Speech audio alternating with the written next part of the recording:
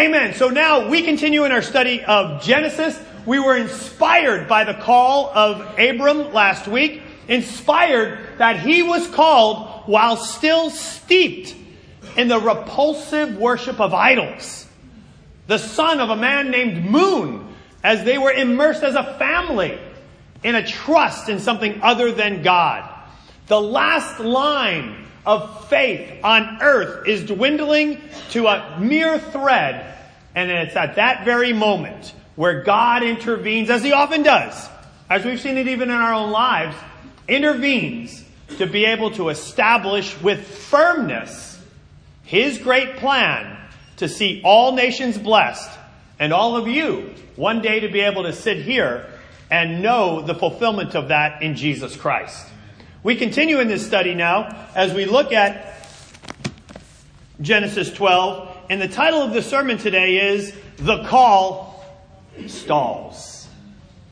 Last week it was the power of the call, and interestingly, juxtaposed right to that passage is now in Genesis 12, starting in verse 10, a very serious stall to the call of God. Let's pray together, and into Genesis 12 we go.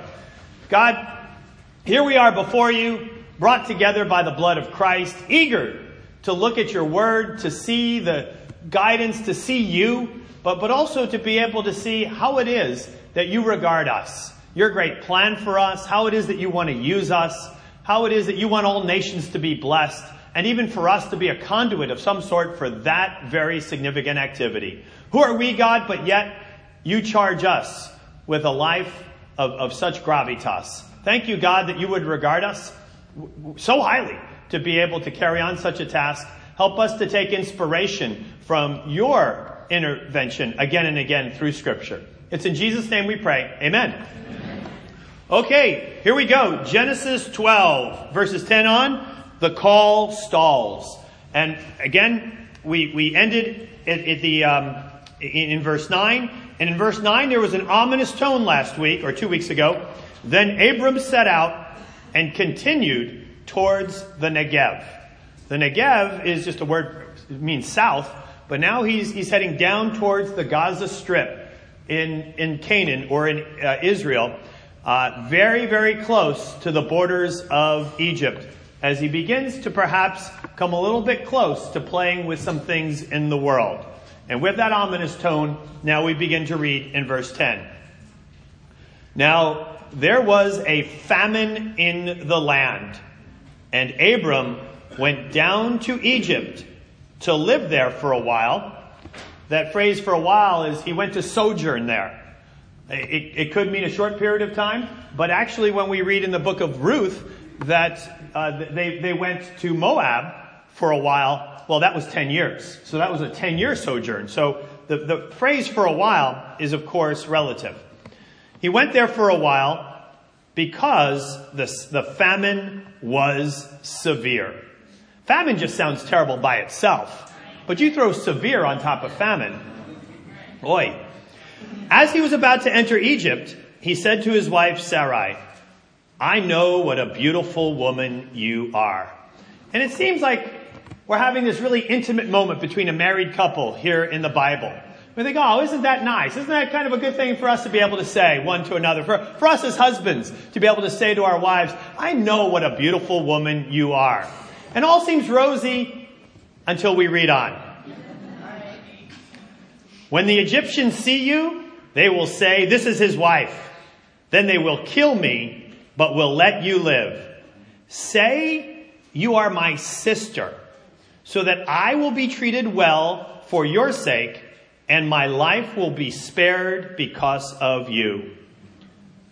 When Abram came to Egypt, the Egyptians saw that Sarai was a very beautiful woman. And when Pharaoh's officials saw her, they praised her to Pharaoh, and she was taken into his palace. He treated Abram well for her sake, and Abram acquired sheep and cattle, male and female donkeys, male and female servants, and camels. But the Lord inflicted serious diseases on Pharaoh and his household. That word diseases will appear later in Exodus 11. It's the exact same word for plagues. that will be visited upon Egypt for the ultimate redemption out of Egypt, not just this one.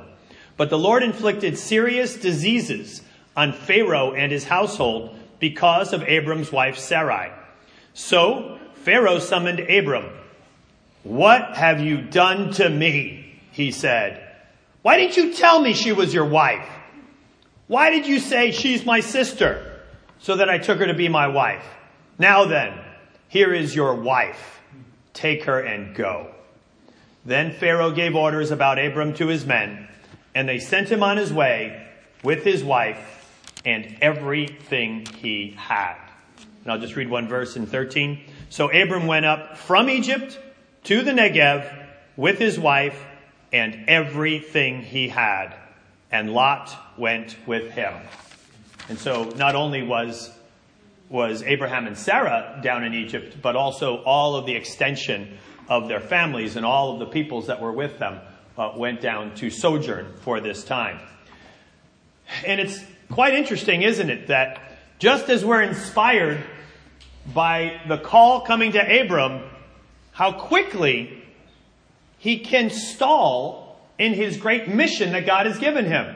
Despite these promises that would make your hair curl in delight, that you're going to be a blessing, all nations will be blessed through you.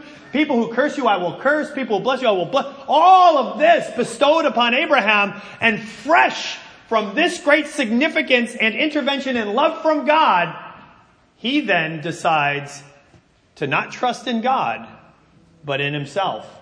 And why? Why is all of this? And that's my first point. Famines happen. And in this case, no ordinary famine, but a severe famine. But yet famines were not unfamiliar to this territory. But you know who they would have been unfamiliar to? People in Ur. People in Terah's family line. Abraham and Sarai would not have had great familiarity with the vagaries of the climate there in Canaan. Why? Because both the Tigris, Euphrates, that's where Ur was, it's a fertile valley that was there. Likewise, Egypt would not have been familiar with famine either, although it will come much later. But at this point, the reason is, Deuteronomy tells us this in Deuteronomy 11. It says, "The land you are entering to take over is not like the land of Egypt, from which you have come, where you planted your seed and irrigated it by foot, as in a vegetable garden. But the land you're crossing the Jordan to take possession of is a land of mountains and valleys that drinks the rain from heaven." So the land of Egypt is being described because of the great Nile Valley and the great delta and all the watering that was done there, that you could just take your foot and just kind of scrape it along the ground, and you've just made an irrigation channel to go ahead and water your own little victory garden in your backyard right there. I mean, that's how easy things would flourish. Not so in the land of Canaan. The land of Canaan is a land where you need to trust in the Lord. You can't just kind of engineer this in and of yourself. You have nothing to do but trust in the Lord. It's part of the reason I believe that God brought them into such a land of mountains and valleys, a land that drinks in the rain, a land that requires you to trust in the Lord. But so the famine happens. And it's not the famine that causes the mistrust on Abram's part. But what does famine do? What does any struggle in our life do? It doesn't cause me to be frustrated with my kids when I have a sleepless night. But you know what that sleepless night does? It exposes the arrogance that is in me that allows me to tee on off in some sort of a correction as I'm trying to train up my child in the way that he should go. What do the hard times do? The hard times expose what is really going on inside of us. When I'm short with Debbie, or when I am frustrated at the counter of some sort of service, again, those things are not to blame. We're not victims of such things, of such circumstances in our life. Jesus says it's out of your heart that sin springs. Not out of the famine, not out of the circumstance, not out of the sleepless night. It just happens to be a condition that allows us to see. And so what are we to do? To say, well, I can't wait till the famine passes. No, if something gets exposed, Praise God that it's gotten exposed, and now we get to deal with what it is that has been exposed in our life. Now, in Abram's life, there seems to be a couple things that get exposed here. One is his self-reliance. Notice who doesn't come into play here at all as the famine comes and the decisions are made. There is no God going on here in Abram's life. The God to whom he had been building altars up and down the Mediterranean coast just moments before, suddenly now, in a hard moment, it is now where he decides to think for himself. And then when he gets to Egypt, after having made this plan to go ahead and leave the promised land, leave the land that God would give to him, leave the place where he would launch a blessing for all nations, in and of his own experience. And why does he make that decision? Not because of faith, but because of fear. That's the other thing that serves as a really helpful warning for us, is that in the midst, even though we are a called people, that there will be things that come our way that are going to be difficult. Famines happen. You know the only group that doesn't say that famines happen? It's the despicable, putrid, repulsive heresy of the prosperity gospel, which is nothing more than a Ponzi scheme, a pyramid scheme, where you kind of uphold the people at the top where the money flows, and look at how God has blessed them, and isn't it wonderful? And it is an awful corruption of the gospel that we've been given. Such an awful corruption, in fact, that it would be hard to even reconcile the words of Jesus with the idea of this health, wealth, prosperity sham. In Luke 6, Jesus says, looking at his disciples, "Blessed are you who are poor, for yours is the kingdom of God. Blessed are you who hunger now, for you will be satisfied. Blessed are you who weep now, for you will laugh. Blessed are you when people hate you, when they exclude you and insult you and reject your name as evil because of the Son of Man. Rejoice in that day and leap for joy, because great is your reward in heaven. For that is how their ancestors treated the prophets. But woe to you who are rich. You've already received your comfort. Woe to you who are well fed now. You're going to go hungry. Woe to you who laugh now. You're going to mourn and weep. Woe to you when everyone speaks well of you. For that's how their ancestors treated the false prophets." Famines happen. We need to embrace when famines happen. There's an interesting quote from the early church, round about 200 AD. And in this quote, there's a discussion going on about this idea of health and wealth and prosperity. And one of the church leaders there says, we incur disease, illness, sickness, and death at the same proportion as the general population. But yet we serve Jesus. And if we did not, people would come to Jesus for the wrong reasons. Famines happen. He says, if the world hates you, it's John 15:18, not 14:18. If the world hates you, keep in mind that it hated me first. If you belong to the world, it would love you as its own. As it is, you do not belong to the world, but I have chosen you out of the world. That is why the world hates you. He goes on to say, no servant's greater than his master. Do you think you're going to kind of get out of this if I didn't? You follow me. This is what went down with me. Famines happen. Even though you're called, famines happen. It's part of our living in a trust of the Lord. I like what Paul says in 1 Corinthians. If we have hope only in this age, only in this life, we're to be pitied more than all men. We're sojourners. Just as Abraham was a sojourner there, we are sojourners here, waiting for the greater country, waiting for the greater blessing, waiting for the eternal, as this mist, this shadow, simply passes off the stage, and the fulfillment of all things will really be ours. But in the meantime, during this mist, during this shadow, during this breath of a life, famines happen.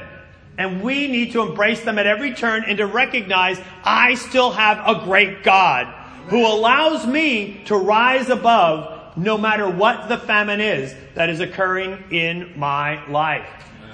But Every time that the famine comes, perhaps it's a famine of your job being in peril. It's very easy to flip the switch to making sense of that situation. I love Bugs Bunny when he'd be kind of in a tough spot. He'd be like, think quick, rabbit, think quick. And that's kind of like where we're like. It's like, think quick, rabbit, think quick. And do I make sense of the situation and fashion a response based on fear or based on faith? A fear response is, I just got to get some income. I just got to circle the wagons and get this, without any thought to what it is that perhaps God would want you to trust in Him at that moment. And a good indicator that you're working out of fear is that you don't invite godly advice into your life. Abraham didn't hear. There was no calling upon the Lord. There was no seeking the counsel of God at all in this midst. It was just, famine. I think there's food down there. Sarah, let's go. I know it's perilous. It could be bad consequences, but let's go on down there. The consequences, though, may be so much greater than we can even begin to imagine when we make decisions based on fear. There are a lot of folks who, in order to, in a sense, have security in a paycheck rather than a security in God, will rearrange and pick up their family and move to another geographical area where they don't know what is going to be the spiritual community that is going to help them flourish in life in Christ. And they don't even know what that might be for their kids as well. But it doesn't come into play. It's not the kind of the salient considerations of the decision-making process, where there should be one deterministic consideration, one and one alone. What is the will of God? What am I doing in this situation that will best show that I am living in alignment with Jesus Christ? How has Jesus informed my decision rather than me out of fear taking out the yellow legal pad, kind of putting the line down the middle and using just worldly thinking to kind of figure out what Benjamin Franklin called it, moralistic algebra. Here's the pro, here's the con, here's the pro, here's the con. In algebra, you set an equation on either side of the equal sign, you cross them out, and then you kind of see which of the two balance out there. I mean, that's kind of the best that we do at times, trying to think that we're being prudent. But a worldly prudence based on fear is not prudence. It is instead an idolatrous trust in something other than Jesus. Stuff is going to come your way again and again and again. Perhaps it will be sickness or illness. Perhaps it will be that in a family member. Perhaps it will be the job insecurity that will take you for a spin. Who knows what it might be, but it's coming our way. And as it comes our way, are you going to figure it out through a lens of faith, through a lens of reliance upon Christ and godly input, or through a lens of fear and self-reliance? Here's what happened. And by the way, the consequences, just so you know, it says in chapter 13 that, and Lot came out, Lot went down there with him. Everything that happens to Lot later on is a result of going down to Egypt right now, in verse 10 of chapter 12. Because Abraham brought Lot down with him, the Moabites, the Ammonites, the horrors that would all occur because of those nations, all of it is the unforeseen consequence of the decision that Abraham makes right here. We don't even realize the ripple effect of some of our decisions until we have a very significant long-run look into the rearview mirror of how all of that worked out. But we're often not given that advantage of hindsight. And so what do we have instead? We have a trust in the will of God. But because Abraham went down and Lot went with him, it says later that Lot, having had a taste for Egypt and having begun to appreciate Egypt, when they came to settle back up into Canaan, where did Lot want to go? He wanted to go down by Sodom and Gomorrah. Why? Because it reminded him of Egypt.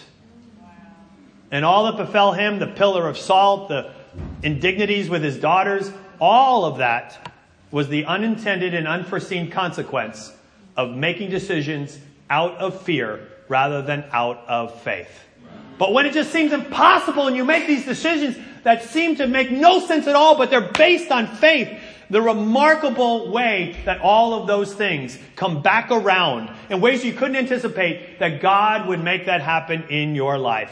I mean, for Deb and me, that's happened time and time again, where we've done things that made no sense whatsoever to our families, to our friends. But my goodness, now with just maybe a decade or so to be able to see the way that God had worked through all that, we thank God that we really did hold to godly input and advice in the midst of those situations and didn't allow our fears to win the day and really guide the decision-making process.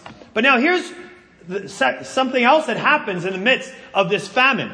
He goes down and he offers up Sarai, of course, and we read the interchange then with Pharaoh, and in the midst of that, we have Pharaoh basically looking at him and saying, "What in the world have you done, Abraham?" And my second point is, rebuked by the world. Abraham not only doesn't trust in God in this big decision to no longer sojourn in the promised land, but he abandons the promised land, but he also abandons the great promise of God. It all comes down to Sarah. Through Sarah will your offspring be, and through your offspring all nations will be blessed. But Sarah is getting a little long in the tooth. God, yes, through Sarah, trust in me, through Sarah. Everything comes down now through the family line and through the ironclad promises of God, through Sarah. And at this very moment, he then thinks to himself, and this is actually a phrase that's used later. Abraham doesn't just do this once. He'll do it again in chapter 20. I mean, almost takes the playbook and reruns the play. It's astounding. But in Genesis 20, he says, I said to myself, when Pharaoh asked him, when Abimelech asked him, why'd you do this thing? Well, I said to myself, you people have no fear of the Lord. Wow, that's a little bit hypocritical at that moment, isn't it? If you fear in the Lord, you're not going to fear a Pharaoh or Abimelech. Fear only God. Here he is, now having trusted in himself and having taken Sarah, the very embodiment of the ongoing promise of God, this wonderful vessel of God that will be used to bring forth a blessing for all people, ultimately all of us sitting here. And I can't even imagine this. And he presents her as his sister so that Pharaoh can take her into his harem. That way, I won't be harmed. Because it was likely, we know this from other biblical texts that show us that if a despot or a ruler with great power sees an attractive woman, he might in fact take her to be his wife and kill off the husband. Here's the sadness that we know this from Scripture, because we know in ancient times this occurred, because it did occur in Scripture. David did it to Uriah. When he looked and saw Bathsheba and said, go get her for me. Abduct her, bring her on over to here. I'll figure out the rest of the stuff with the husband later on. So yes, this is no kind of idle threat that he imagines, Abram here, but this was something that really could have been the case. But nonetheless, rather than trusting in the Lord at this very moment, he trusts in a half-truth, which is really a full lie scheme, to be able to present Sarai, the one from whom God's blessings will come. From her body will come the blessings, and to give her body over to that harem. Like, this is a bad spot. And it's all deception, and he works a scheme there with Pharaoh. And for the world to rebuke him, this is a pretty bad place to be. 1 Corinthians 5 says, it's actually reported that there is sexual immorality among you of a kind that even pagans are not going to tolerate. A man sleeping with his father's wife in that situation there. That's a rough spot to be. But I bring this up to show that this call is going to remain on Abraham. Amazingly. Like after this distrust in the Lord, and deciding to trust in himself and deciding to practice a deceit and a scheming and to even hand over the very object of the promise of God, Sarah, he still is under the call of God. I don't know where you've ended up in different times in your walk with God, but you probably haven't gotten to the point, if you're married, where you said, you know what, honey? I think it would go better for us right now. You know, we're falling a little short in our budget, and, you know, I'm worried that maybe we won't have enough food to feed ourselves. We might die even. I'm going to go ahead and pimp you on out. Right? Nobody's gotten to that place. Right? You think about, I don't know if God can use me anymore. I don't know if I'm under the call anymore. You have not gotten that low.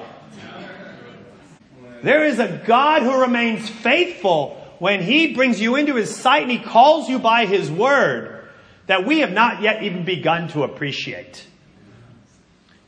But nonetheless, we need to heed that call and to live up to it. 1 Thessalonians 4 says, each of you should learn to control your own body in a way that is holy and honorable, not in passionate lust like the pagans who don't know God. And in that matter, no one should wrong or take advantage of a brother or sister.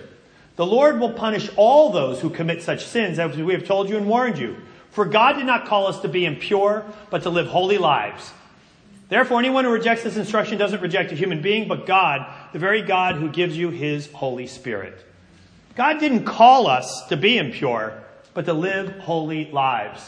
And when we decide to go that route, it does have consequence. Just like Abram's sin, yeah, he's still under the call, but there are dire, terrible consequences. And when you read on throughout the rest of the Old Covenant, and you see what happens to the line of Lot and the Moabites and the Ammonites, it is not a good picture. But even for us, when we decide, you know what, I think just this bit of impurity won't be so bad right now. Maybe this is a wise way for me to go. Kind of a pressure release valve. I'll be okay better. I'll be better later if I kind of indulge in this way. No, it has awful consequences that do not go away. We may be forgiven of sin, but the consequences of sin are not just magically erased. The consequences of sin remain. Even David and his sin with Bathsheba, the rest of the horrors of his life, although he is forgiven, the rest of the really debilitating consequences of that sinful act affect the rest of David's life. And it is a miserable contrast to the wonders that were his life before that event. But for us, one of the things that I find so just disheartening is to sit down in a Bible study with a seeker. And this has happened in our campus ministry hundreds of times, and even as we study the Bible ongoing, and somebody's seeking God, and the brothers gather together, and we begin to share about the call of God and its significance, and the intervention of Jesus Christ, and what He wants for us, and the deliverance of repentance that has affected our lives, and forgiveness that is ours. And then we try to help bring about the conviction of the Holy Spirit, and yet there are brothers, sometimes even me in that study, that I have to say, oh yeah, you know what, I've kind of done that too, and not that long ago. You know, the very conviction of the Spirit, when we don't actually exemplify the power of the gospel, it is as though we just cut it off at the knees. And what would have been a powerful hammer of God in loving kind of reclamation project of the seeker suddenly is left anemic. Because we thought, it wasn't such a big deal. Oh, now here I am in a Bible study, and I can either be a hypocrite and lie about this, or I could be real and sadly, try to still help this person see that there's still power in the gospel. Live in a way that is in alignment with the call of God. And see what it is that we can do when we can bless other people, when they see what it looks like to have repentant people that really have repented, being able to live before them. And I get that there are moments that we fall, but my goodness, those moments should not define our lives. 1 Peter does say, Peter would know. Peter, the one who denied Jesus 3 times, but yet was brought on back. Jesus who said to him, I'm going to bring you back. I'll talk about that in a minute. But Peter says, dear friends, I urge you, as foreigners and exiles. The word used for Abram as he's sojourning. The word used for us as we sojourn in this land. I urge you as foreigners and exiles, abstain from sinful desires. They wage war against your soul and live such good lives among the pagans that though they accuse you of doing wrong, they may see your good deeds and glorify God on the day that he visits.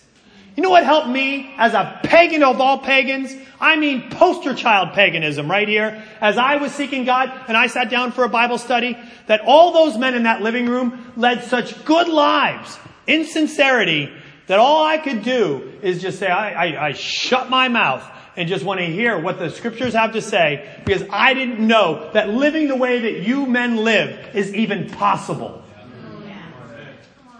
That you live such good lives, all I can do is praise God and say, where's the next scripture? I realize now that I need what it is that this is saying to me. This is where we are called to be, brothers, sisters. That we are to live such good lives in alignment with the gospel calling that is ours. That we share not only the gospel, but our lives as well, as Paul says into the Thessalonian church. And when we share the gospel in our lives as well, wow, the power that is there. But nonetheless, Abram is rebuked by the world. There may be stuff that's going on in your life that perhaps even friends at work are like, dude, what is that? Are you really you're going to really present that as your finished work? Are you really going to say that? Are you really going to cut that corner? Are you really going to kind of dish on our neighbor in that way as we kind of have this chat at the bus stop this morning? Is this really what's going to go on? You're going to kind of cast that kind of aspersion on your husband or your wife as we're having this conversation? You may have ended up in such a place or beyond and think, the call is gone. I'm no longer worthy. I'm no longer in any way useful to the master. Well, here's the beauty of this passage. Just as it gets as ugly as it can get, who is waiting to swoop in and be the hero again? God. God brings it to Pharaoh. Hey, let me give you some little mini plagues right now. Yeah. You know what? My people, they're in a mess right now. They're in a royal mess, really. But here's the deal. If you take advantage of their mess, I'm going to bring down the fist of God on you like you don't even know. But a Pharaoh years from now will know. But right now, I'm just going to give you some little plagues right now, just to kind of wake you up and realize that something bigger is going on here than you realize. You know what? God has got your back, even in the midst of our messes. Like, how amazing is that? And my last point, get back up and run his race. You know, spoiler alert, Abraham goes on to bless many nations. You're sitting here because of Abraham. Abraham has continued to be used by God. David faltered like Abraham.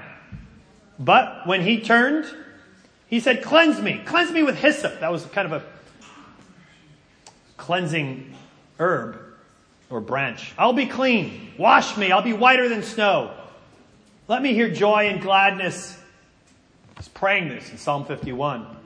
Let the bones you've crushed rejoice. Hide your face from my sins. Blot out my iniquity. Create in me a pure heart, O God. Renew a steadfast spirit within me.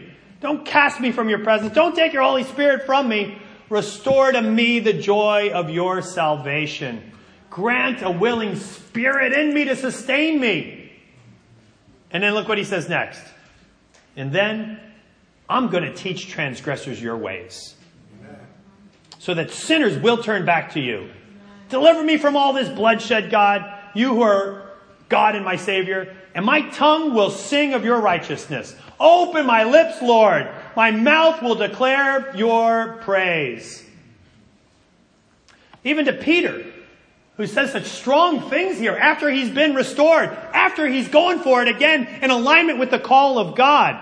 Even Peter says, even Jesus says to Peter, after he denies him 3 times, he says, Simon, Simon, It's Luke 22:31. Satan has asked to sift you as wheat. All of you. But I have prayed for you, singularly, Simon, that your faith may not fail. And when you have turned back, see that the anticipation of Jesus in every one of us. When you have turned back, strengthen your brothers. Peter's like, I'm ready to go to the death for you.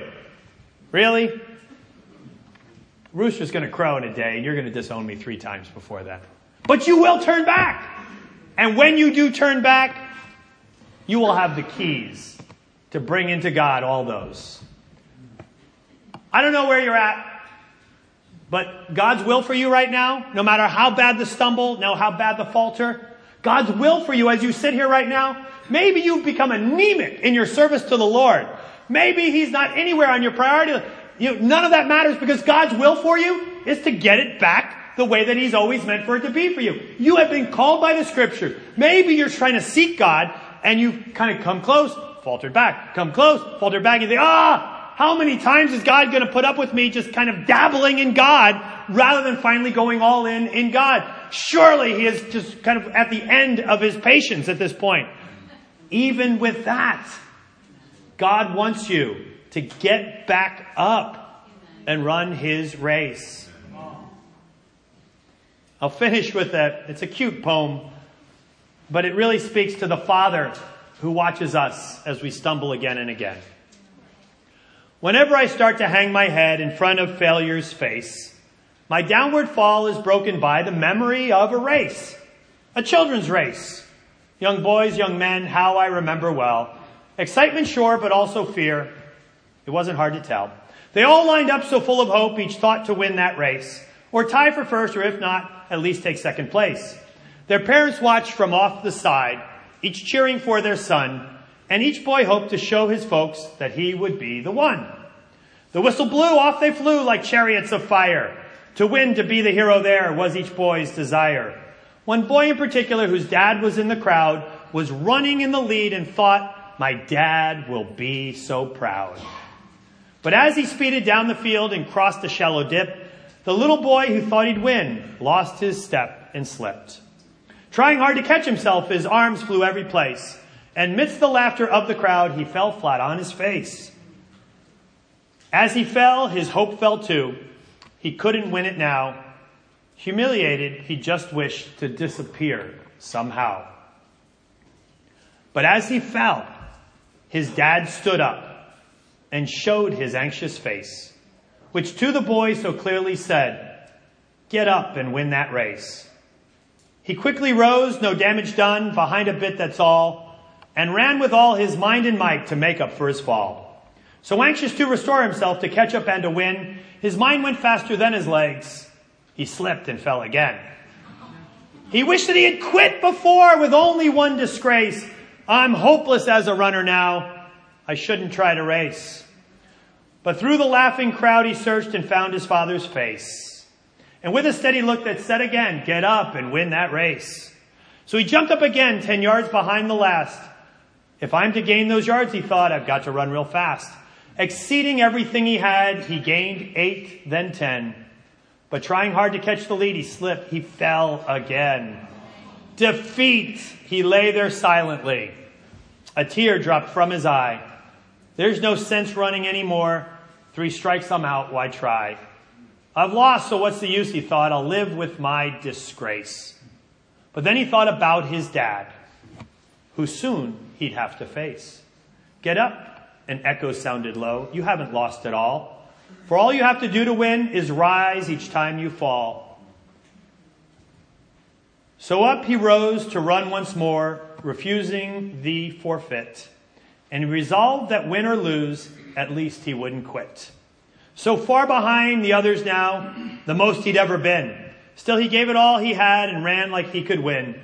3 times he'd fallen, stumbling. 3 times he rose again.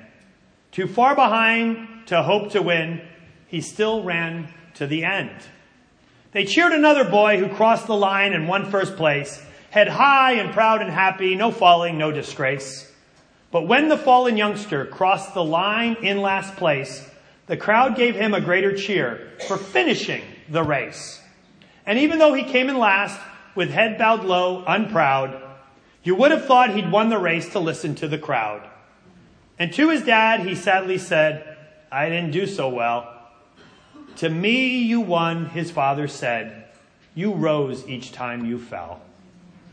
And now when things seem dark and bleak and difficult to face, the memory of that little boy helps me in my own race.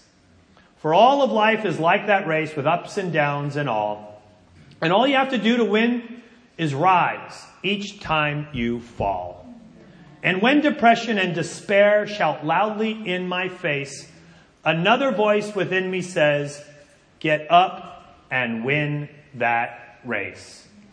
Brothers and sisters, reclaim your call. It's God's will for your life. Reclaim your call. Amen.